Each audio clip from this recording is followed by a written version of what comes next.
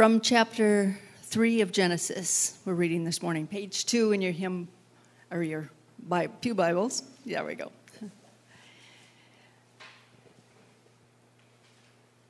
Now the serpent was more crafty than any of the wild animals the Lord God had made. He said to the woman, "Did God really say you must not eat from the tree in the garden?" The woman said to the serpent, "We may eat fruit from the trees in the garden, but God did say, you must not eat fruit from the tree that is in the middle of the garden, and you must not touch it, or you will die." "You will not certainly die," the serpent said to the woman, "for God knows that when you eat from it, your eyes will be opened, and you will be like God, knowing good and evil." When the woman saw that the fruit of the tree was good for food and pleasing to the eye, and also desirable for gaining wisdom, she took some and ate it.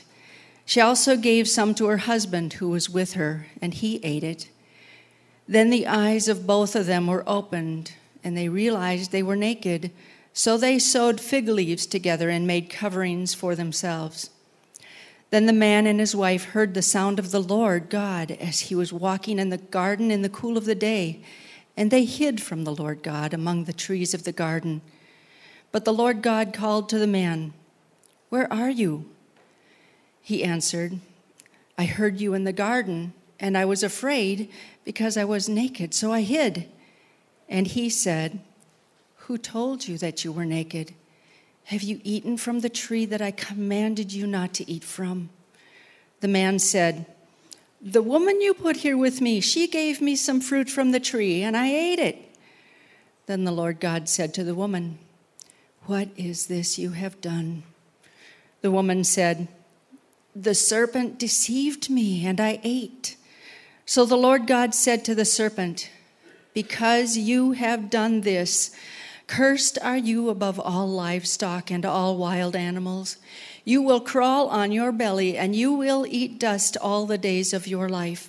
And I will put enmity between you and the woman, and between your offspring and hers. He will crush your head, and you will strike his heel."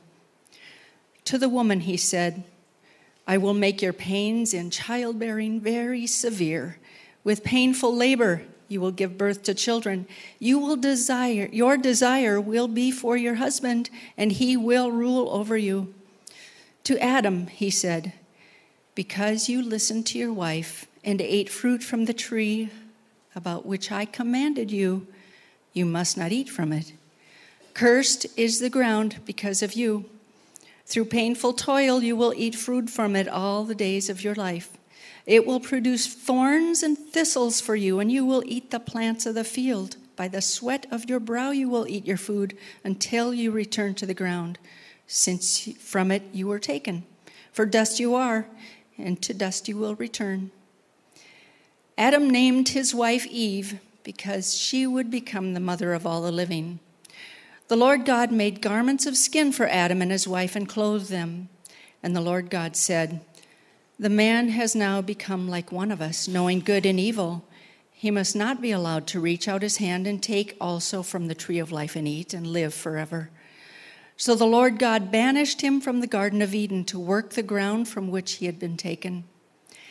After he drove the man out, he placed on the east side of the Garden of Eden cherubim and a flaming sword flashing back and forth to guard the way to the tree of life.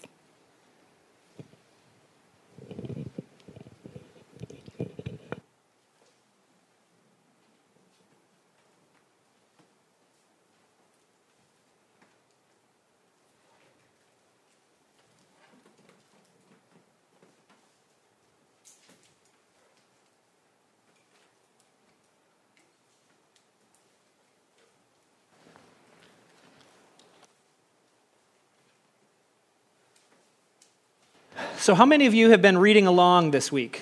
Did you read your chapters 2 through 11? That's awesome. You guys are doing great. If you don't know what I'm talking about, in your bulletin here we have this insert called Hot Chapters of the Bible, and what we're doing is we're walking through the story of the Bible because we realize that a lot of times we look at, when we learn the Bible, we learn it in little bits and pieces. Like we grow up in Sunday school and we hear a lesson about this or we hear this story, but very seldom do we ever kind of work through the whole of Scripture and understand exactly what it's like in context. And it's kind of like trying to watch a short clip of a movie and then try to know what the whole movie is all about. And so what we're doing this summer is that we're starting at the beginning and we're working our way all the way through, and we really only have time, we don't have time to take one chapter every week and then go through every chapter of the Bible. And so what we're going to do is we're taking a look at the broad movements of Scripture, give you the opportunity to read as much of it as you can and sort of read it in context so that when you come back to a passage, then you'll know exactly where it fits in the story, and that helps us to understand what they mean. Now, Christians, of course, we say that the Bible is our authority. And yet, we also say the Bible is a story.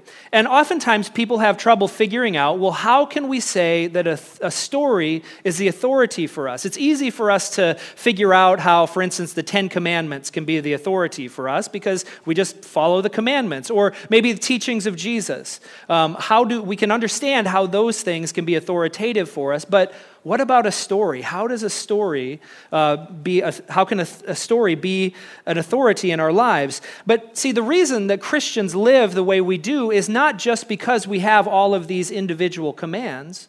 We live the way we do, or at least we should live the way a certain way, is because God created us with value and purpose, and He placed us within a larger story.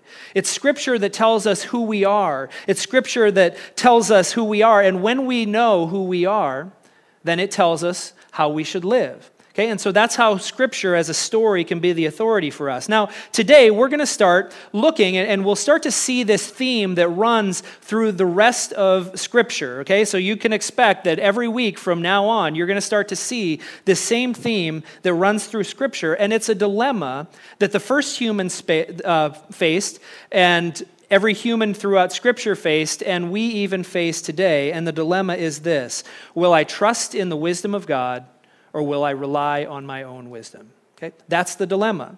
Now, last week, we learned that human beings were made in the image of God. So, for instance, we saw this in Genesis 1:26. God said, "Let us make mankind in our image, in our likeness, so that they may rule over the fish in the sea and the birds in the sky, over the livestock and all the wild animals, and over all the creatures that move along the ground." So, God created mankind in His own image. In the image of God, He created them. Male and female, He created them. Okay, so, of course, that begs the question, well, what does it mean to be made in the image of God? That's not terminology that we use very often, well, except in church. Well, it really can mean a couple of things. One of the things that we talked about last week is that it means that every human being has unsurpassable worth and dignity. And it means that no matter who we are, no matter who we meet on the street, we should treat them with dignity and worth. Okay, that's why Jesus says things like, okay, I know that you guys love your friends, but also you should love your enemies as well. And why is that? Because even your enemies are made in the image of God. And so that's part of it. But if you were to talk to like a Genesis scholar or Old Testament scholars who have really studied this, there's one other thing that really means what it means. Talks about what it means to be made in the image of God. There you go. And what they'll say is that it means that human beings have been given a purpose. Okay? It's to rule over and to care for God's creation. So when Genesis talks about being made in the image of God, that's really at the heart of what it means to be made in the image of God, a purpose, a responsibility that we have to care for His creation. Now, the phrase, the image of God, was really common in the ancient world. So if you were to go to Babylonian or Assyrian or Egyptian texts, the kings or the pharaohs were always said to be in the image of God. And so you see inscriptions from all over the place. There's one in particular that just as an example, that the god Amun-Re had written to Pharaoh Amenhotep III. Okay, and this is what the inscription says: "You are my beloved son, who came forth from my members, my image, whom I've put on earth. I have given to you to rule the earth in peace." And you see all kinds of other inscriptions like this throughout the ancient world, and the phrase image of God always refers to the king, or it always refers to the Pharaoh. And so scholars will say that the inscriptions, and actually many of the pagan myths that are around there, were written to legitimate the king as the power or the authority so that they could maintain the social structure. I mean, think about it. Calling the king or the Pharaoh in the image of God, or calling them divine, then gives them divine authority over the people. And of course, the people are far less likely to rebel if they believe that the power of God or the authority of God is behind the leader. I mean, you just don't have a whole lot of choice. But the image of God in the ancient world actually extended even further than that. You see, ancient empires were big places, and it took a long time to get a chariot from one side of Egypt to another, and the king could only really be in one place at a time. And so the king would commission statues of himself to be placed all throughout the empire to remind his subjects of who is in charge. These things were the images of the king, and they were intended to remind the people that the king was the image of God. Okay? This is what the image of God meant in the ancient world. Now, contrast that with what we see in the Genesis story. You see, what makes the Genesis story so radical is that it's not just the king who is made in the image of God. It's every person to walk the earth. Every person to walk on the earth is made in the image of God and reflects God to the rest of creation. And so what you see in Genesis, what it means to be made in the image of God, is to represent the king. But of course, the image of God doesn't mean that we're just to represent the king. We're also called to continue the work of the king as well. Because being made in the image of God is really cool. You have to admit that, right? Okay, it's really cool. It's an awesome privilege. But when you think about what it really means, you also have to understand that it's a huge responsibility. Okay, and that's why this thread runs through the whole Bible, that as humans, we are made for a purpose that is greater than ourselves. And in order to carry out the responsibility that God has given us, we need God's wisdom. Now, that's the backdrop, and so we're going to continue the story in Genesis, and rather than go straight to chapter 3, we're going to do a little bit more background work in chapter 2. So I want you to turn to chapter 2, and we're going to start in verse 9, and we're going to see what God told Adam and Eve. It says this. It said, God made all kinds of trees grow out of the ground, trees that were pleasing to the eye and good for food. In the middle of the garden were the tree of life and the tree of the knowledge of good and evil. Then skip down to verse 15. The Lord God took the man and put him in the garden to work it and to take care of it. And the Lord God commanded the man, you are free to eat from any tree in the garden, but you must not eat from the tree of the knowledge of good and evil, for when you eat from it, you will surely die. So here's the picture we have. God places Adam and Eve in the garden, and the garden, of course, is called Eden. And Eden means abundance, it means pleasure. As you can imagine, Eden was paradise. Everything was the way it was supposed to be. That's why when we look in chapter 1, when God is creating everything, he looks at it and he takes a step back, and at each day, he takes a step back and he looks at it and he says, it is good. It was everything they could ever want. And so Adam is living here in paradise, and there are all kinds of fruit trees around that he's free to eat from. But in the middle of the garden, there are two special trees, the tree of life and the tree of the knowledge of good and evil. Now, these two trees are representative. Okay, the tree of life represents God's provision. It represents God's provision, okay? It was a continual reminder that God had given them everything that they have. He was the one who sustained them. He is the good king who takes care of his image bearers. And there seems to be some indication that also if they ate from the tree of life, that they would get perpetual life, that there was something that was life-giving about this tree, something special about the tree. And God said, you can eat as much as you want from this tree. Eating from the tree of life means trusting in God's goodness and even God's abundance. The second tree is what we call the tree of the knowledge of good and evil. And this tree always needs more explanation because I think people oftentimes don't understand it. I think actually most people, and this is what I was taught, believe that this tree was placed here and really the only purpose for it was to test Adam and Eve, to sort of tempt them, because if they didn't have free will, if they didn't have the ability to be able to disobey God, they also couldn't love God. And so oftentimes we just think that that tree is there as a way to test Adam and Eve. But actually, it's much more nuanced than that.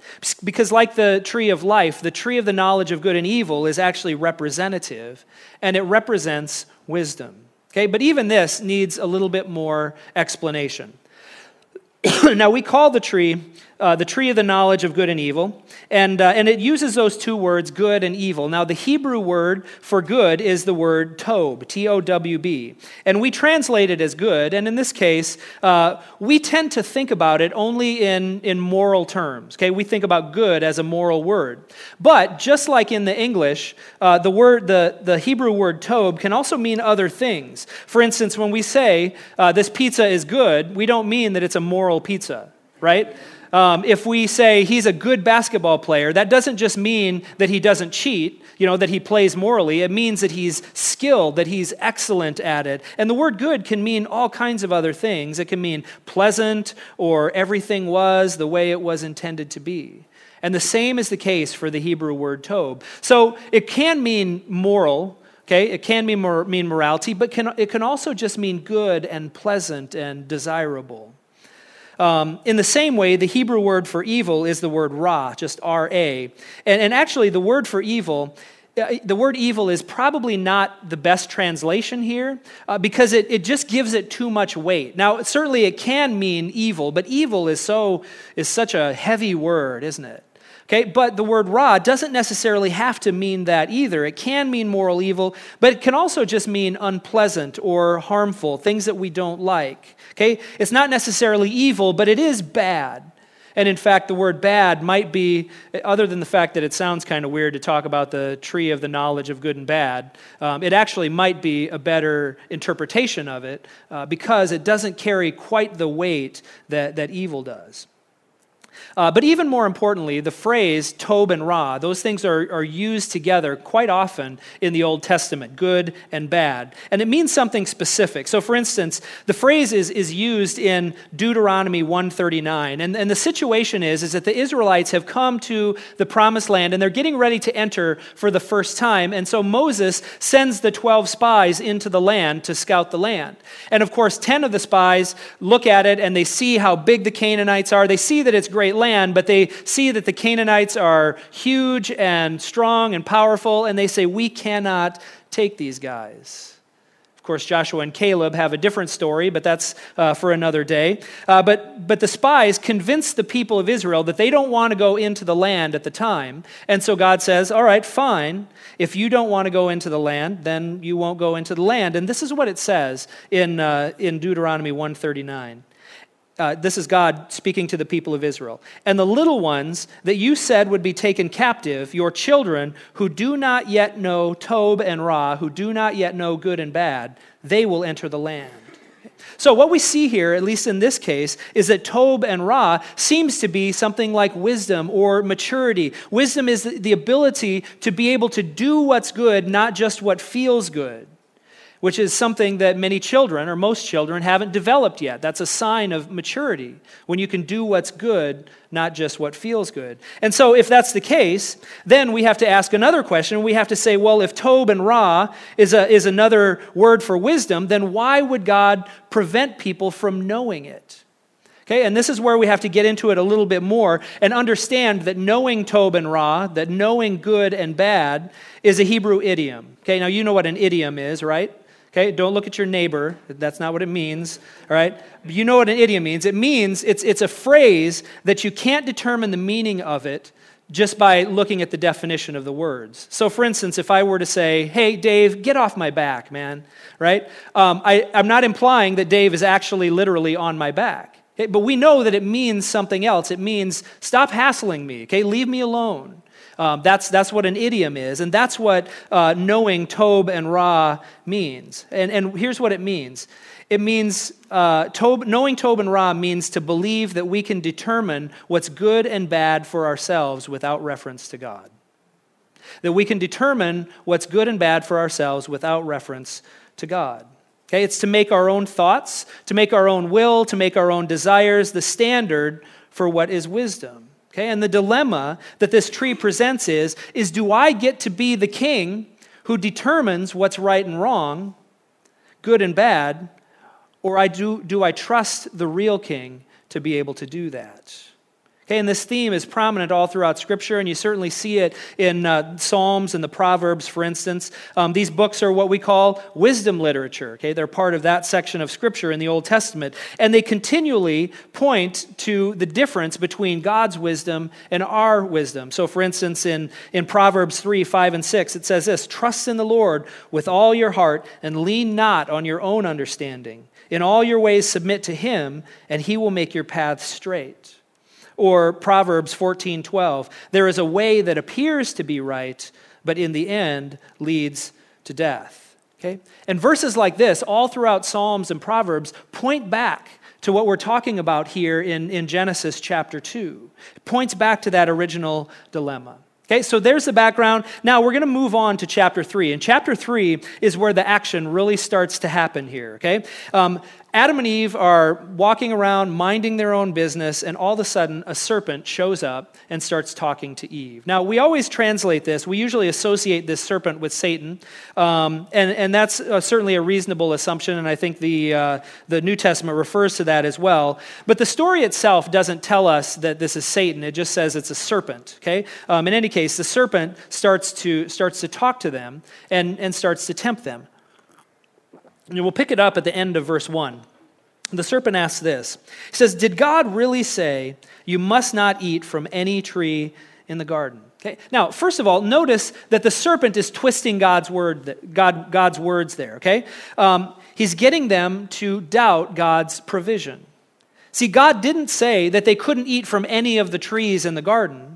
Okay, just the one. That's all he said. You just can't eat from that one tree. You've got all of these hundreds of other trees, but you can't eat from this one. And so he's tempting them to doubt God's goodness. They had all of these great trees, but maybe God is keeping something from you. Okay? Now, I'm sure you've probably experienced this before. God has provided us with so many good things. I mean, I don't know if sometimes we can get really negative in life, but when you really sit down and think about it, I think it's really, we need to acknowledge how many good things God has given us. But it seems like there's always something inside of us that is just not content with that for some reason. Okay? Maybe we had something and it's taken away, we lose something, or there's something that we want but we can't have, and we see other people who have that, and we question then. We start to question, I wonder, maybe God really isn't that good. Okay, other people have more good things than I do, and I really want this, but God seems to be keeping from me. And so we start to obsess about it, and we start to doubt God's goodness. Okay?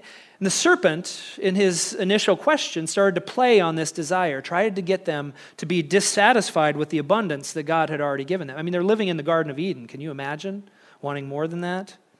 Well, Eve passes the first test in verse 2, but she does seem to be a little bit confused in the process. And so this is what she says in verse 2. "The woman said to the serpent, 'We may eat fruit from the trees in the garden, but God did say, you must not eat from the tree that is in the middle of the garden, and you must not touch it, or you will die.'" Okay, now, her first mistaken thing, her first misstep here comes when she says that they can't eat from the tree in the middle of the garden. Because you remember, there were two trees in the middle of the garden, the tree of life and the tree of the knowledge of good and evil. And we don't really know, maybe they're just shorthand here, so we don't know if she really means anything by it, if she just wasn't clear, or if she was just still unsure about which one she could eat from and which one she couldn't. Well, maybe if it's in the middle of the garden, maybe it's the tree of life that we can't eat from. I don't know. And so she starts to get a little bit confused. But then the second point of confusion, and this is probably the more important one, is that she actually made God's prohibition more restrictive than it actually was. Okay, because you remember when she said, not only can we not eat it, but we can't touch it or we'll die. right? And so she makes it more restrictive and makes God seem to be even more heavy-handed than he was. And so she's starting to doubt God's character and start to wonder, does this God really care for us? You know, it might be smart not to touch it. It might be good, but God didn't say that if they touched it, they would die. Okay? And so she says, if we touch it, we will die. And so the serpent presses into the issue in verse 4. He says, oh, you will not certainly die.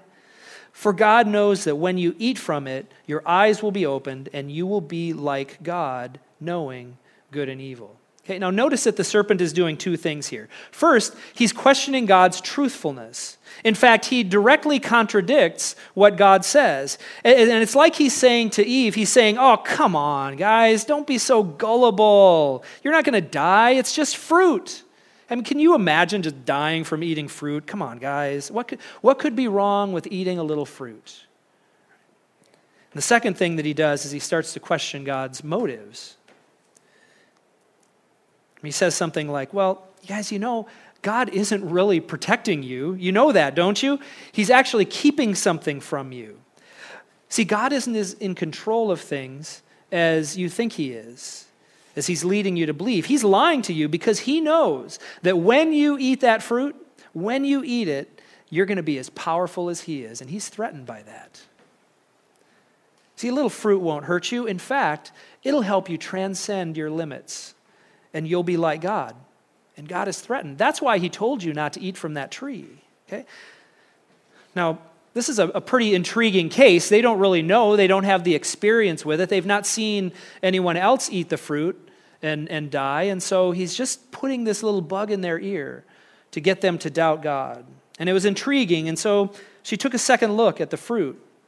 She started to focus her attention on it. Okay, and you know what happens when you start to focus your attention on sin, especially sin that's attractive. Okay, and the wheels start to turn for her. And then we get to verse 6, and it says that she saw three things. First, it's good for food. Second, it's a delight to the eye. And the Hebrew word there basically means that she started to crave it. Okay, she started to develop an appetite for it. And third, she said it was good for gaining wisdom. In other words, now what she was desiring was not just the fruit, but she was desiring the effects of the fruit. That she thought, you know what, maybe I will be able to attain the wisdom that God has, but he's keeping from me. Okay, and notice the progression. Let's go through it again. Okay, she sees that there's a practical benefit. Okay, it meets her needs. It's good for food. Okay, and of course, what could be wrong with meeting a need? Never mind the fact that there are hundreds of other trees in the garden that could meet that same need, right? But she looks at it and she thinks, oh, you know what? It could meet my need for food. But then she started to desire it. Okay, and at this point, it becomes more than just a need. It starts to become an appetite. And her emotions start to get in there, her desires. And she reasons, I desire it, so it must be good. I want it, so it must be good. Okay, and what a great description of the ethos of our society, isn't it? Okay, I desire it, and so it must be good. And we see this around all kinds of different areas. We see it around the area of sex. I desire it, and it doesn't seem to hurt me right now, and so it must be good. Okay, we see it when it comes to accumulating material things. Okay, God would want me to have more. We see it when we refuse to do something like forgive someone, okay? Because it feels good to get back at someone, and so of course, God would want me to get even. I mean, how something makes us feel can very easily become the standard for what we think is right and wrong. And then, of course, we get to the third step, and the third step is rationalization. Not only do we want it, we think, I deserve it, and now anyone who tries to keep it from me doesn't have my best interest in mind, even if that person is God. And I've talked about him before. The social psychologist Jonathan Haidt says that while we usually believe humans are rational creatures, that we make our decisions based on, rational thought, what makes sense to us, it's actually not true. Humans are largely driven by our desires. I don't know how he figures this out, but he says that it's usually about 90-10. Like 90% of the time, we are driven by our emotions, by our desires, by our unconscious, thinking or wants and needs. And only 10% of the time do we act according to our rational faculties. And in fact, he uses this image of a rider on an elephant. And he says that our desires are the elephant and our rational faculties are the person, or the rational thinking, or the person. And so if you put a rider up against an elephant in a battle of wills, who is going to win that? Okay? Much of the time, most of the time, it's going to be the elephant. Usually our desires drive us. And then what happens is we use our rational minds to justify what we really want to do. That's the way it usually works. Now, our natural desires and instincts, they usually push us toward things like comfort and pleasure and wealth and self-protection and personal advancement. And that's ultimately what happened to Adam and Eve. When it came down to it, they had every reason to trust God's provision and his wisdom. But the idea that they could possibly have more was just too intriguing for them to be able to resist. And so their focus changed, and their thoughts turned from God's will to their own will, and they seized the throne for themselves. Okay? And so what happened? Verse 6, she took some and ate it. She also gave some to her husband who was with her, and he ate it. Then the eyes of both of them were opened, and they realized they were naked. So they sewed fig leaves together and made coverings for themselves. Then the man and his wife heard the sound of the Lord God as he was walking in the garden in the cool of the day. And they hid from the Lord God among the trees in the garden. But the Lord God called to the man, "Where are you?" He answered, "I heard you in the garden, and I was afraid because I was naked, so I hid." So what happened was they ate the fruit because they believed that it would make things better for them. Now think about that. God is providing them with everything. They're living in paradise, and yet they want more. They think that God is hiding something from them. But what they didn't realize was that focusing on their own desires as the standard for good doesn't make things better. It actually makes things worse. First of all, it created a rift in their relationship with each other.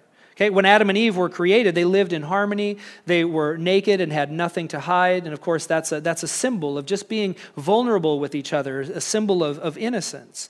But after they sinned, they realized that they were vulnerable, and so they made some makeshift clothes and hid.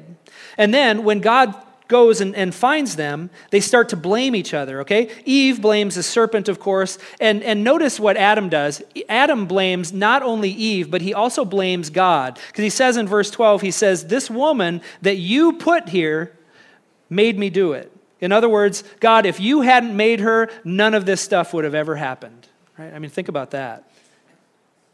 So it created a rift between humans, but it also created a rift between humans and God. The trust was broken. They no longer looked to God for provision and wisdom. It became everyone for himself. And rather than going to God for wisdom, they actually hid from God.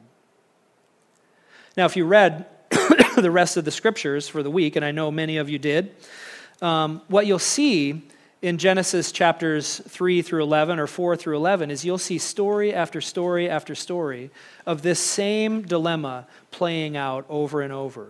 Get to chapter 4. Cain killed his brother Abel because he was acting on his selfish emotion of jealousy. You see the story of Lamech, who collected wives, and then he bragged to them about the power that he had because he killed a man who had just wounded him. Okay, so he bragged about being able to escalate this, and I'm more powerful, and look at me. And you see this over and over until you get to Genesis 6:5, and it says, "Every inclination of the thoughts of the human heart was only evil all the time." Think about that statement. And even after God starts over with the flood, the people erect this huge building. The people of Babel erect this huge building to make a name for themselves. See, it wasn't about fulfilling their God-given purpose and their responsibility. It was about using their power and creativity to make a name for themselves, to seize the throne from God. And as we walk through Scripture, we see this pattern playing out more and more, over and over. People exchanging their God-given purpose, their God-given responsibility for their own desires. And all the while, God walks with them and provides for them. But rather than living for God's purpose according to God's wisdom, they trust in their own understanding and they turn in on themselves. But whether we're in the Old Testament or the New Testament, whenever it seemed hopeless, and this is the great news of it, and this is the great news of it, that God comes through and he offers grace. He offers wisdom. He offers his provision. So for instance, in chapter 3 here, when Adam and Eve sin, God doesn't run away from them, but he seeks them out. And certainly they had to pay the price for what they did, but God makes a covering for them, and there's a lot of care and concern for them in the process. In any case, God doesn't leave them alone, but he continues to offer his provision and his wisdom so they could live up to their calling. And what I want you to see here, and this will happen all throughout this series, is that this is more than just a story that happened way back then. It's a story that continues to happen over and over and over. You see, we all live with this temptation to make our kingdom rather than God's kingdom our priority. Rather than remembering our God-given responsibility to seek the good of other people and the world, we turn in on ourselves. And rather than using what we have to serve others, we use others to serve ourselves. And the result is broken relationships and it's distance from God. And we see that there's a price that we pay for seizing the throne for ourselves. But of course, the climax of this story, and we're not there yet, but I thought we need to put this into perspective. The climax of this story is that God takes on human form in the man called Jesus. And he perfectly lives out the image of God that we were called to live out, that God created us for. The Apostle Paul even calls him the new Adam because he lived the life that Adam should have lived. And when he did, he showed us the way to be truly human. He showed us the way to reflect the image of God. In Adam and Eve, we see we see the worst of what we could be. But in Jesus, we see exactly what we should be. But not only did Jesus show us how to be truly human by serving others rather than himself, he actually died and took on the effects of the curse, the effects of our sin by dying in our place so that we can start again. And then he rose again to show us that he is the true Lord and King. And now today, we can not only see the wisdom of God in the person of Jesus and in his life, but we can actually receive the power that God intended us to have to live the way that God intended us to live. And this is God's ultimate provision that he's promised to us to help us to be able to fulfill our calling. In your notes, on the very back page, I believe, I've just included some questions for personal reflection. The worship team can come forward, and we'll close out here. But it's mostly for you to be able to reflect on those three things that we talked about: God's provision, on God's purpose, and God's wisdom. And how are we doing that? Do I live as if my purpose is to fulfill my God-given calling, to represent God, and to work for the good of the world? In what ways am I tempted not to trust in God's provision? In what ways do I not see everything that God has given me, and instead I just want more and more and more? In what ways am I tempted to make my own desires the basis for what I believe is wise rather than God's word? Let's pray. Lord, thanks for this word today. And as we consider these questions, Lord, I pray that we would be able to see not just the story of Adam and Eve, but that we would be able to see our own story, to see the ways in which we are tempted to reject your wisdom and to make our own desires and our own thoughts the judge of what is right. I pray that you would forgive us for those times when we have, instead of seeing our lives as meant to fulfill the purpose that you've given us to rule in a way that glorifies you, that cares for your creation, that cares for your people. Instead, we've turned in on ourselves. And we've used our abilities and our skills and and all of the things that you've given us, our resources, to be able to gratify ourselves, to glorify ourselves. Lord, I just pray, God, that we would take this story to heart, that we would understand our God-given purpose, that we would live with gratitude for your provision, and that we would seek your wisdom. We pray these things in Jesus' name. Amen. Please stand as we end in worship.